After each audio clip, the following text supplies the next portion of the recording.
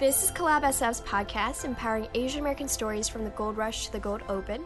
I'm Elsa. I'm Long. Welcome to Gold and Great.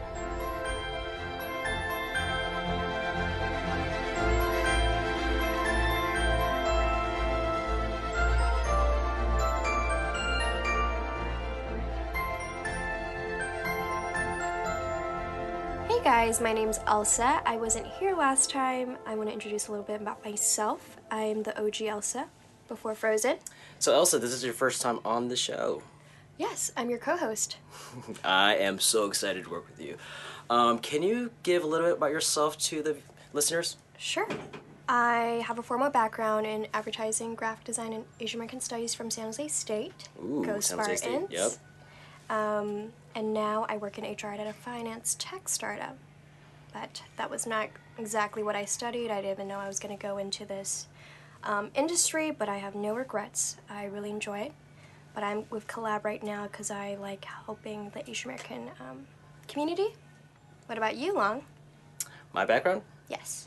My background, I graduated with a degree in music business at UOP, and then I also moved into the tech field in San Francisco, hoping that technology would keep up with music, but then the economy crashed. So I did a lot of odd jobs back and forth, and then as any millennial, I became like a contract person for a year. Then finally, I landed a gig as a personal trainer, and I love personal training, but there was never anything fulfilling for me, part of my identity as Asian American. Yeah. And at the time, there was no diversity for Asian Americans in fitness. Now there is, but at the time, a lot of fitness is about Western features, about being big, being lean, but then also like the males are always looking 6 feet tall. I'm only 5'2". Yeah. And also we are recording in a gym right now. So this is one of my offices. One of your offices. So you have multiple offices. Within the same building. Oh. Actually, shout outs to Mechanics Institute. That's my office too. Cool. As a writer. Yeah. But tell me about your experience in Collab. It's been great so far. I feel very inspired from everyone I've met. But I know you have a longer history of collaboration. Can you go into that? As a writer, it's really great because I get many resources. I get to talk to other writers, and there's a hole in collaboration that I feel that we're not talking to writers and authors because we were focusing a lot on musicians and actors and actresses, and so I get to explore that, and that's fun. However, being a writer, you're working in the silo. And the only time you actually talk to someone is sending your stuff to the editors. And we had amazing editors. Shout out to Celine. She's an amazing editor. She's worked a lot with my essays and helped me out. Cindy's helped me out a lot with my writing stuff. So not to say that I don't have a great team, but it's just when I do my work, it's very, I don't say lonely, but you know. So this is the first time just working with our team together. Yeah. Do you ever write outside of collaboration? Something more personal, poetry, short stories? To be honest, it ends up being part of Collab. I put myself out there already on the blog, and I'm working on another essay right on that too for Asian American History Month and mental health awareness for this month. Still gonna be tough like the other one, but I'm gonna be glad when it comes out. What do you like to do outside of writing and going to the gym? To be honest, it takes up all my time. I was actually thinking about this the other day. I was practicing my boxing in the shower, and while I was doing my hair, it takes me 8 minutes. I had to gel it down. I love how you know it takes 8 minutes. Exactly. I timed it. Oh my gosh. I timed it because people always complain. They complain. Because I used to live with roommates and stuff. They're like, hurry up. So I had to, like, get it down to a craft. And so, like, especially working at a gym, I have to get ready for my session, have it down 8 minutes. But so I box in the shower, and then, like, I have to think about my essays while doing my hair. And then I'm ready and train, and then go back and forth. So I have no free time. Yeah. You have no free time either, right? Multitasking. I don't, and I was just talking to a coworker about that today, how, you know, I used to be a lot more, I would say, creative and, you know, dabble more in photography, prioritize that. I don't want to say I don't have time because people can always make time, so I'm just not prioritizing that. You know, you go to work, you come home, and you want to kind of be like a robot, like you think you can do everything, but really just sometimes you need downtime. You need to just sit there, browse social media, not do anything productive necessarily. And then you just wake up and go back to work. So I'm trying to find ways where I can actually be more creative and express myself more. But yeah. Do you find yourself watching TV, or do you like media like of movies? Because I'm working on writing, I find myself just reading books and essays. I don't spend time watching any screen stuff. Oh yeah, I definitely consume my fair share of Netflix. A lot more cooking shows, even though I don't really cook myself. But that's how I kill time, you know. That's how I live vicariously through them. Did you grow up watching TV? Yeah, I would say so, but I didn't have cable, so I'm just watching stuff that comes up. I don't have the privilege of kids nowadays who can swipe if they don't like a particular episode or a show. You just kind of deal with what you have, like judge shows or, fighting. What are the top 3 shows you were watching as a kid? In terms of enjoyment, I would say, I can only think of cartoons right now. I would say, like, Arthur. And I just realized that they have shows still running and they have a new season, so that's pretty amazing. It's funny when you're not watching them anymore, you're kind of out of the loop and you're thinking that existed in the 90s and it doesn't exist anymore. But no, kids still watch Sesame Street, so it's amazing. I like Dragon Tales. Oh, I remember that show. Yeah, I have fond memories of that. And I really like Simpsons, and I have a lot of cultural references that I can refer to because of The Simpsons. I know a lot of oldie songs or things that happen because I watched almost every episode. But I really enjoyed those 3 shows. You know what's funny? I think the first Indian person I saw was on The Simpsons. Oh yeah, but now he's received a lot of flack for having an Indian accent. Apu. I don't know if he's on the show anymore. I know there's controversy. Well, the point was that they didn't hire an Indian person to do it, right? Yeah. And it was very stereotyped. But there was one episode they actually was kind of cool. Do you remember the episode when he tried to be American and then they actually talked about his identity? Don't remember that. That was an episode where I think in The Simpsons they were trying to pass this law to expel all the immigrants. Yeah. And so Apu goes through this like life crisis and finding out where his roots were, and he immigrated to America with a computer degree. Yeah. And then when he stayed working at a liquor store, he tried to pay off his student loans. By the time he paid them off, he stayed because that was his home. And I think that was very important for me to see other like types of people, and this is probably why I started collaboration, to see representation, you know. Yeah. For me, I ended up liking a lot of African American shows, Yeah. like Fresh Prince. Cool. But then slowly, when you get older, it's like you want more sense of identity. At least that was for me. And I liked how they brought in all these celebrity guests on The Simpsons. Yeah. They had someone who voiced Michael Jackson. Which was actually Michael Jackson. I know. Yeah. It's kind of amazing. Well, too Not bad they the didn't singing. make him look like Michael Jackson. It was someone else. Yeah, and then they didn't credit him at all in the Oh. because it was through his contract. He didn't want to Yeah. put his name. But then also he wasn't singing. Do Yeah. you know that? No, he was singing a little bit. I mean, sing-songy voice. But the grand song with Bart, that was not Yeah. him. Oh, I didn't know that. They hired someone else. Michael Jackson Yeah. was like, he said, "You're not paying me enough." Yeah. He wanted to be on the show. That's a shame. Yeah.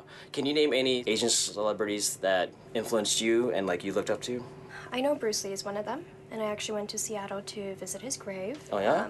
I didn't make the trip solely to see him, but when I was there, it's kind of far away from, the city, and you have to take a bus there, and then his grave is kind of hard to find, but, and I try to find on my own, but there's actually a house there that has a map that shows you exactly where it is, so just paying your respects. But I grew up watching his movies, and my brother really idolized him, and I looked up to my brother, and so it's kind of something that, you piggyback on as a little sister, but I learned a lot from him, and I listened to his podcast that's hosted by his daughter and his wife. That's a good podcast. And they talk about his philosophies, and I've learned a lot about him. But are there any Asian celebrities that inspire you? You know, one thing about Bruce Lee, which was mine, I think that's why I started writing as well, too. He was a writer. I wrote a lot of his philosophy and stuff. You know that his statue is I forget which country. It's like Middle East. They wanted a symbol of... I didn't know that. That's yeah, very cool. It's not in China. It's like in the Middle East country, and they wanted a statue representing world peace. And they said the thing that they thought about was Bruce Lee. So he's widely seen as a icon in any country, even outside Asia. Yeah. I think that's really important. Tell our listeners about the celebrity that recently stopped by San Francisco. It was Simu Liu. Simu Liu stopped by Boba Guys in San Francisco, and he was there for a meet and greet. There's a huge line that wrapped around the building. Our producer Ray Wong got to interview him in person. They got to talk about his career, toxic masculinity, being an Asian Canadian actor, and being a role model. Ray, can you take it away? Thanks, guys. So this is the extended version of the interview I did with Simu for a community spotlight series I did with collaboration, and it's been pretty cool. I was able to talk with Simu about his goal as an API actor and various other things as a role model in the API community. I hope you guys really enjoyed the interview. You can follow him on social media, which is at Simuliu, SIMULIU, on Twitter and Instagram. And you can also catch Simu playing as Jung on Kim's Convenience, which is on Netflix. So I hope you guys enjoy.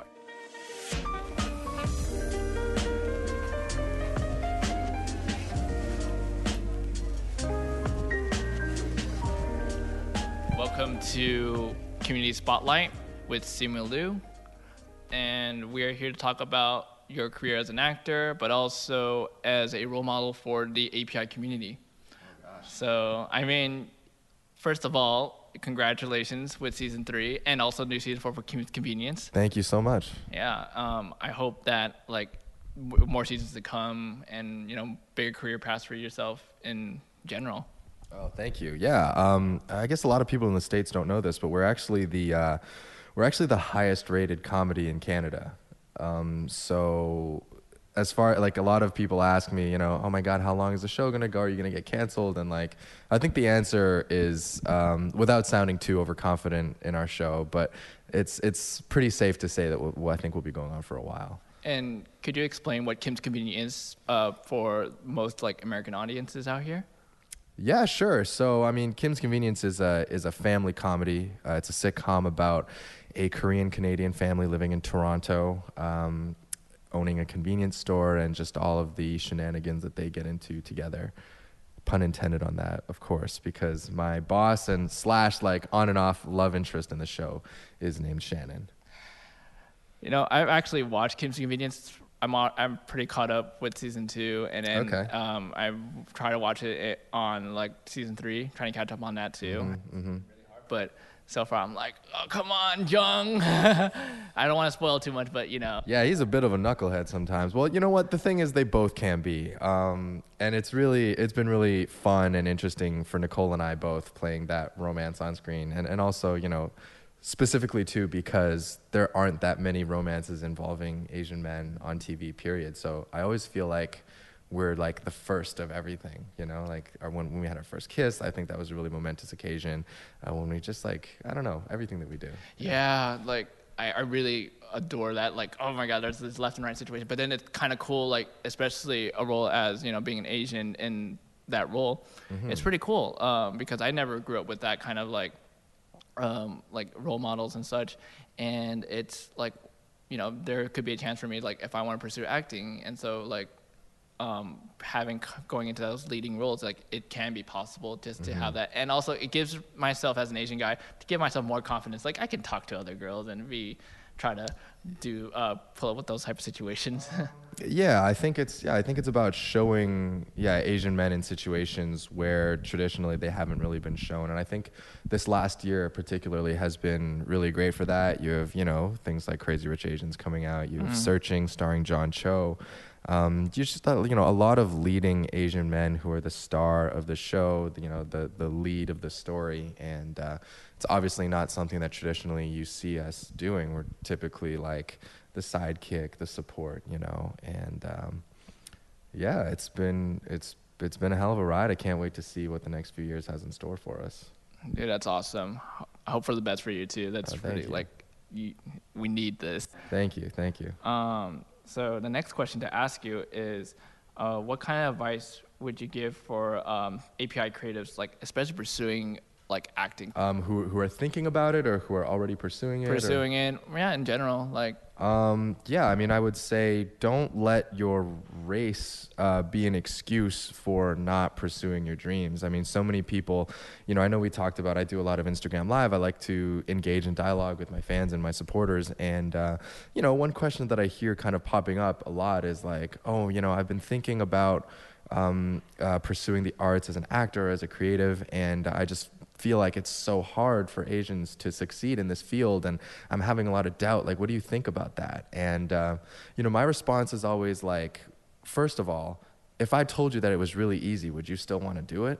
I mean, isn't the fact that this is like a difficult journey and I mean, doesn't that excite you at all? Yeah. The fact that you're literally breaking barriers, like this is what we're all trying to do. It's really exciting. And the second thing is that I find it really, really disrespectful for people to have the audacity to say in 2019 that it's difficult to break into the industry for Asians. Because you know what? It was difficult for me to break into the industry 7 years ago, way more so than it is now. And then you think about veterans like, you know, the John Cho's of the world, the Daniel Day Kims. You know, we can talk about Paul Sun-Hyung Lee, who plays my father, Jean Yoon, who plays my mom. I mean, think about how difficult it was for them back in the day when there really weren't that many conversations about diversity, about inclusion. You know, studios were definitely not concerned with, you know, greenlighting projects featuring Asian leads, and yet they still did it. And so for somebody in 2019 to be, you know, almost like whining that it's difficult for an Asian creative, I think is very disingenuous. These people worked so hard to create and pave a road for us, to create opportunity for us. And, you know, people in our generation in turn are working very hard so that the next generation after us will have even more opportunity than we do. But I think right now, I mean, it's impossible to dispute. Like, it's the best it's ever been for us. And is there work to be done? Is there progress still to be made? Of course there is. Of course there is, but you know, we're standing at the pinnacle right now of where we as a community, as a movement have really ever been. So it's an incredibly encouraging time for an Asian creative or prospective Asian creatives, and we should be working that much harder. I totally agree with that. That's how it's like for myself, because I started getting my inspirations from like people like Wong Fu and various Hong Kong actors and like filmographers. Like I was wondering like, how am I going to be able to achieve that? Because I want to do something like that one day, and it excites me. And you know, good thing that Wong Fu and YouTube kind of exist, because it gave us that inspiration. Like we should try to share our experiences, and that's stories or anything, and it's pretty cool. I'm glad you brought up Wong Fu, because they're the perfect example. You know, 15 years ago, before even YouTube existed, they knew that they had a passion, and you know, Phil, Wes, and Ted just turned, you know, their interest, even though they knew that, you know, they didn't really have any Asian role models, they didn't have digital influencers, like that wasn't a thing, that didn't exist,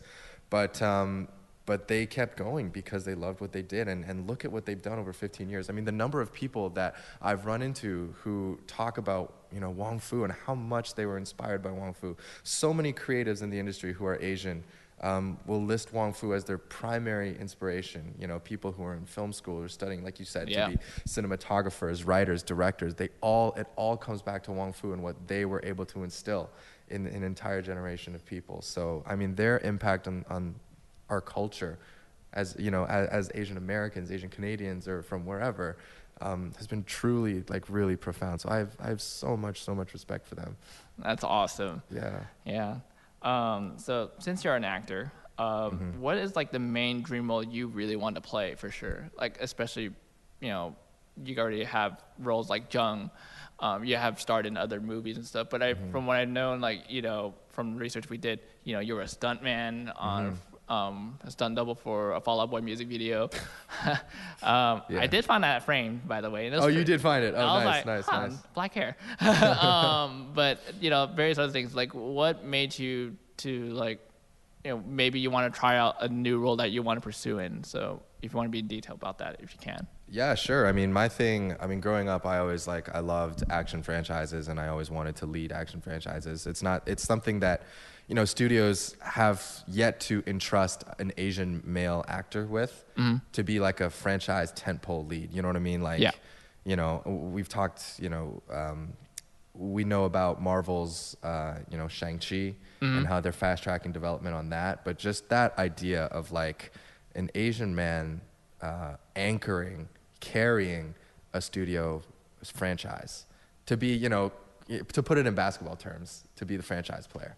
And I look at Tom Cruise with the Mission Impossible franchise as a really great benchmark. I look at the Fast and Furious, and even though the character of Han is Asian American, he's still not the lead of the franchise. So I'm talking about like putting us up at number one, and that's kind of the last barrier that I see, that is yet to be broken, and that I want to break. And I think I want to draw a distinction between that and like the Jackie Chan and Jet Li movies that have come out in years before. I think I'm a huge Jackie Chan, Jet Li, Donnie Yen fan for sure. Oh yeah, it's grown into our hearts no matter what. Exactly. But at the same time, as an Asian American, I understand that my experiences are different than theirs. That we have, we come from very different backgrounds, and they're not necessarily relatable to people in the West. I mean, the characters that they play are always these like, these like kung fu masters, these kind of like mystic, very people. like stereotypical stuff. I mean, I wouldn't necessarily.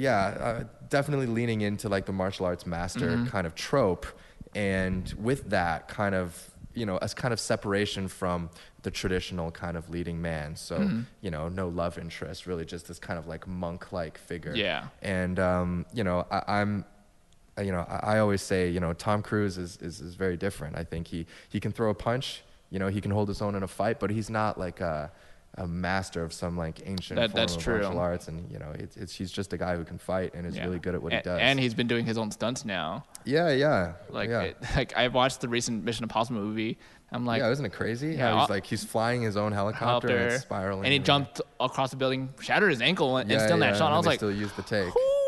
What is wrong with this guy? But at the same time, he's getting to that level where he's becoming like, Jackie Chan. He's doing his own stunts now, and it's kind of cool. Like Tom Cruise has said like he's been inspired by his work, and he's like, I need to try and make something much more authentic, much more himself, and that's pretty cool about like in any actor sense. Like they want to be more of like be passionate about and driven for like just to be their own roles or and various others. That's pretty cool. Like we need much more of a greater role for any actor. Yeah, and I mean, we were all inspired. Like we said, we're all inspired by the Bruce Lees, the Jackie Chans, Jet Lees growing up. So of course, martial arts is something that I dabbled in pretty early on, and for myself too, I have a background in gymnastics and parkour, and I'm hoping that one day I will get to kind of combine all of my skills into kind of this role.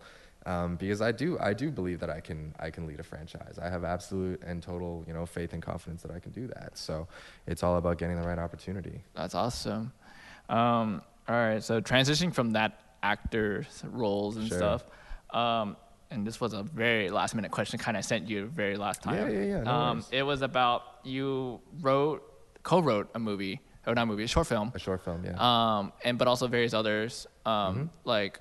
I think one was about it being an Asian superhero, right? Yeah. And that got me laughing. Oh, great. But I really like those dramatic writing roles that you've written, especially you're playing the characters for yourself too. How did it feel to just pursue that type of not career path in a way, but that purpose just to write something, but also be a part of it? Well, for me, it's proactive, and it comes from the same kind of DNA that Wong Fu. I feel like the mentality that Wong Fu inhabited when they were just starting out, which is like, you can't necessarily just wait for the right opportunity to come along. You can't wait your turn, because if you just waited for your turn, it's never going to be your turn. And so I've always been a huge advocate in being proactive about your career, especially for creatives of color. When the opportunity isn't there, you have to do everything you can to create opportunities, which means as an actor, not waiting around for your agent to call to give you the perfect audition for your role. Sometimes you got to go and create the roles for yourself. So, for me, for the short films that you mentioned, for Meeting Mommy as well, it was just, it's just this idea that you have to create work for yourself. And, I've been doing it at every possible opportunity ever since I started as an actor. I've been developing skills as a filmmaker, as a writer, and at any budget level that I've been capable of, trying to get these films done. And Meeting Mommy was one of the more recent projects that we did. I'm super happy with the production value with what we were able to put out, and it's on the Wong Fu channel right now. It has almost 500,000 views and trended on YouTube when it was released. So yeah, we're incredibly happy about it, and I'm looking forward to doing that more. So I actually just want to segue into. No, go ahead. So I started a production company recently. Wow. Called 412 Entertainment. It's called 412 because I was laid off from my job as an accountant on April 12th in 2012. So yeah, I mean, my company is all about kind of adapting or creating original IPs that are, you know, Asian American or Asian Canadian specific. You know, talking about our issues, our collective shared experiences, and just basically carving out a culture for us where, you know, there may have been not a lot before. Because I think that, you know, the whole concept of being a Western raised Asian is still kind of new to a lot of us, right? A lot of our parents came from the East, and so, you know, we grew up in very confused circumstances where we had to straddle two different cultures. And what I'm hoping, you know, in the future, as we grow up and we have kids and, you know, the generations that come after, these American-born third, fourth, fifth generation Asian kids, is that they're able to create and draw on a culture of their own rather than having to borrow somebody else's, or rather than feeling confused about, you know, having to choose between two that are neither of which are fully them. You know what I mean? Yeah. That we have of our, you know, something of our own. And I think things like subtle Asian traits is a huge step in the right direction. You know, we talk about the boba memes and whatever, Yeah. but I truly think that it's an amazing phenomenon because it's truly something of our own. And it's really like a shared dialogue, and we can laugh at the same jokes. We have a shorthand, and we have a cultural shorthand with one another. Yeah, because like I wonder, like, is there a difference between, you know, Canadian, like Asian Canadians and Asian Americans? Like, is there like a certain boundary line, or are we being inspired by each other, in some sense? Like, what do you think about, like, especially you've been to LA most of the time while you're in California, correct? Yeah. I've spent a lot of time in LA recently. Yeah. Have you seen much more like a difference between like industry roles or anything of those sorts? Yeah, I mean, speaking to the industry, I mean, in LA, I was actually just blown away by the support that I got from the community. You know, there are so many organizations out there dedicated to supporting Asians and Asian Pacifics in entertainment, like CAPE, like CORE, like Collab, Yeah. you know, you guys. It's just so incredible to not feel like you're alone and to feel like a part of something greater, like a movement. And I can say for sure, you know, that's not something that necessarily exists in Toronto to the same degree. I mean, I was, you know, I tell the story all the time, but the first person that I texted when I landed in LA back in 2017, was my first pilot season, was Ken Jeong. He and I followed each other on Twitter. He had, you know, caught wind of the show, was very supportive, so followed all of us. And just on a whim, I guess, I decided to DM him. I slid into his DMs.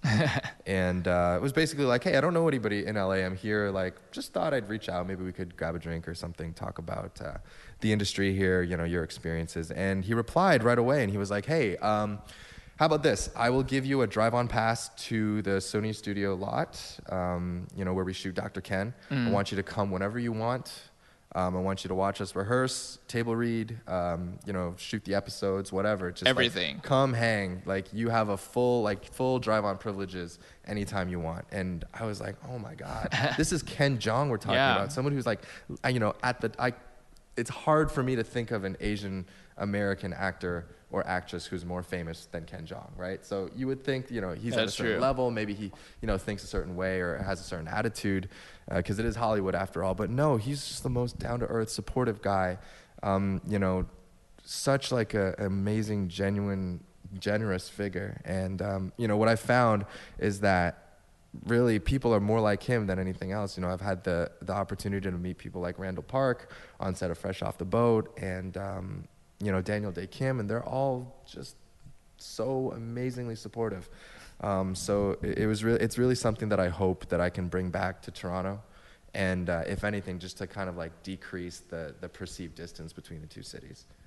Yeah, I really wanted to see, like, not just Hollywood, you know, just Hollywood. Like, I kind of wish it just grows out to other places. Like, obviously, there's different television stations, and people are shooting films on, like, places in New York, Vancouver being one of them.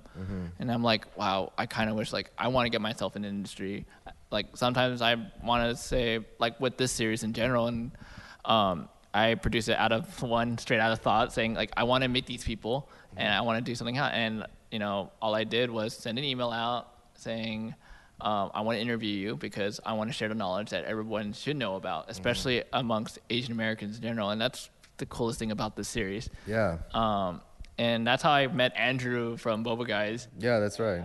We rearranged everything from there. And then I was like, wow, I explored a lot of things that, like, it's not just behind the scenes of how he does work, but about how the way he thinks, everything. It's like, it's pretty cool. Like, I'm able to connect with these people, connect with people like Wong Fu and such. And it's like, I really like that network I'm in now.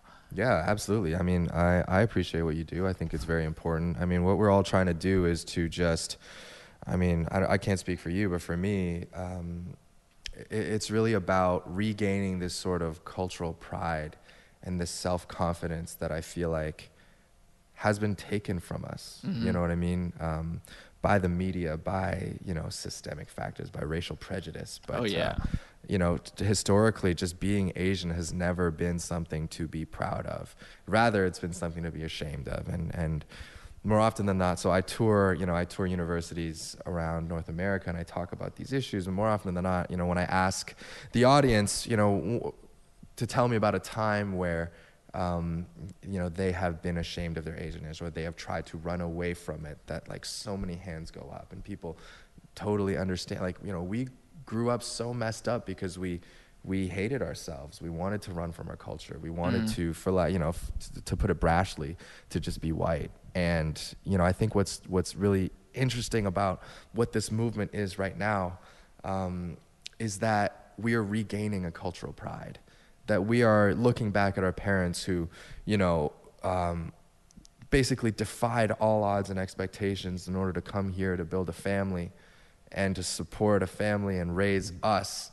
That story in and of itself is so much richer and so much more meaningful than just if you were to just be another white guy. You know what I mean? I totally agree. Yeah, so we should be proud of who we are. We should be so proud of who we are, where we came from. And we should be able to walk into any room with our heads held high. And I very strongly believe that. Well, the last thing now is to ask you is, what are you doing now? Well, and also, what are you doing in San Francisco? Yeah, I'm shooting a movie in San Francisco, actually. It hasn't been announced yet, so I can't say too much about No, it's it. fine. You don't have to. No, it's nothing. It's nothing crazy. But that being said, I do love the movie. I can't wait for you guys to see it. What am I up to now? Like I said, so I have a production company called 412 Entertainment. We are currently developing a feature film with a network up in Canada for one of their streaming platforms. So we're really, really excited about that. I'm also touring universities. Yep. So I think I'm going to do Berkeley in April. I've got a couple of schools in Boston, going to Vancouver, Waterloo in Ontario in Canada. And just I love kind of meeting young kids and sharing bits and pieces of my story, whether it's, from an Asian specific lens or just from the lens of somebody who grew up kind of defining success based on what other people thought or what other people wanted. And, basically failing because I wasn't, in a field that I felt passionate about. I was very depressed. I, hated going to work every day. Yeah. And then to really have had the blessing of being laid off from my job and having the opportunity to take time off and really think critically about what it is that I wanted to do and what legacy I wanted to leave on this world, led me to become an actor, creative, in this industry. And so it's, a lot of what I do is just trying to tell these young kids, if you're not feeling engaged in your classes or, you don't feel like you're totally in it, it's not because you're dumb, it's not because you're stupid. You just haven't found what it is that you're passionate about yet. And you need to go out, you owe it to yourself to go out and search for it and to give yourself permission to pursue it because, it goes back to, for me, owning your greatness, realizing what that is and not being afraid to step in. Awesome. Thank you for coming out with this interview and hopefully we can support you more in your latest endeavors. Thank you. And that's going to do it for our first episode of Golden Grade. Send questions, comments, and episode ideas our way to goldengrade@collaboration.org.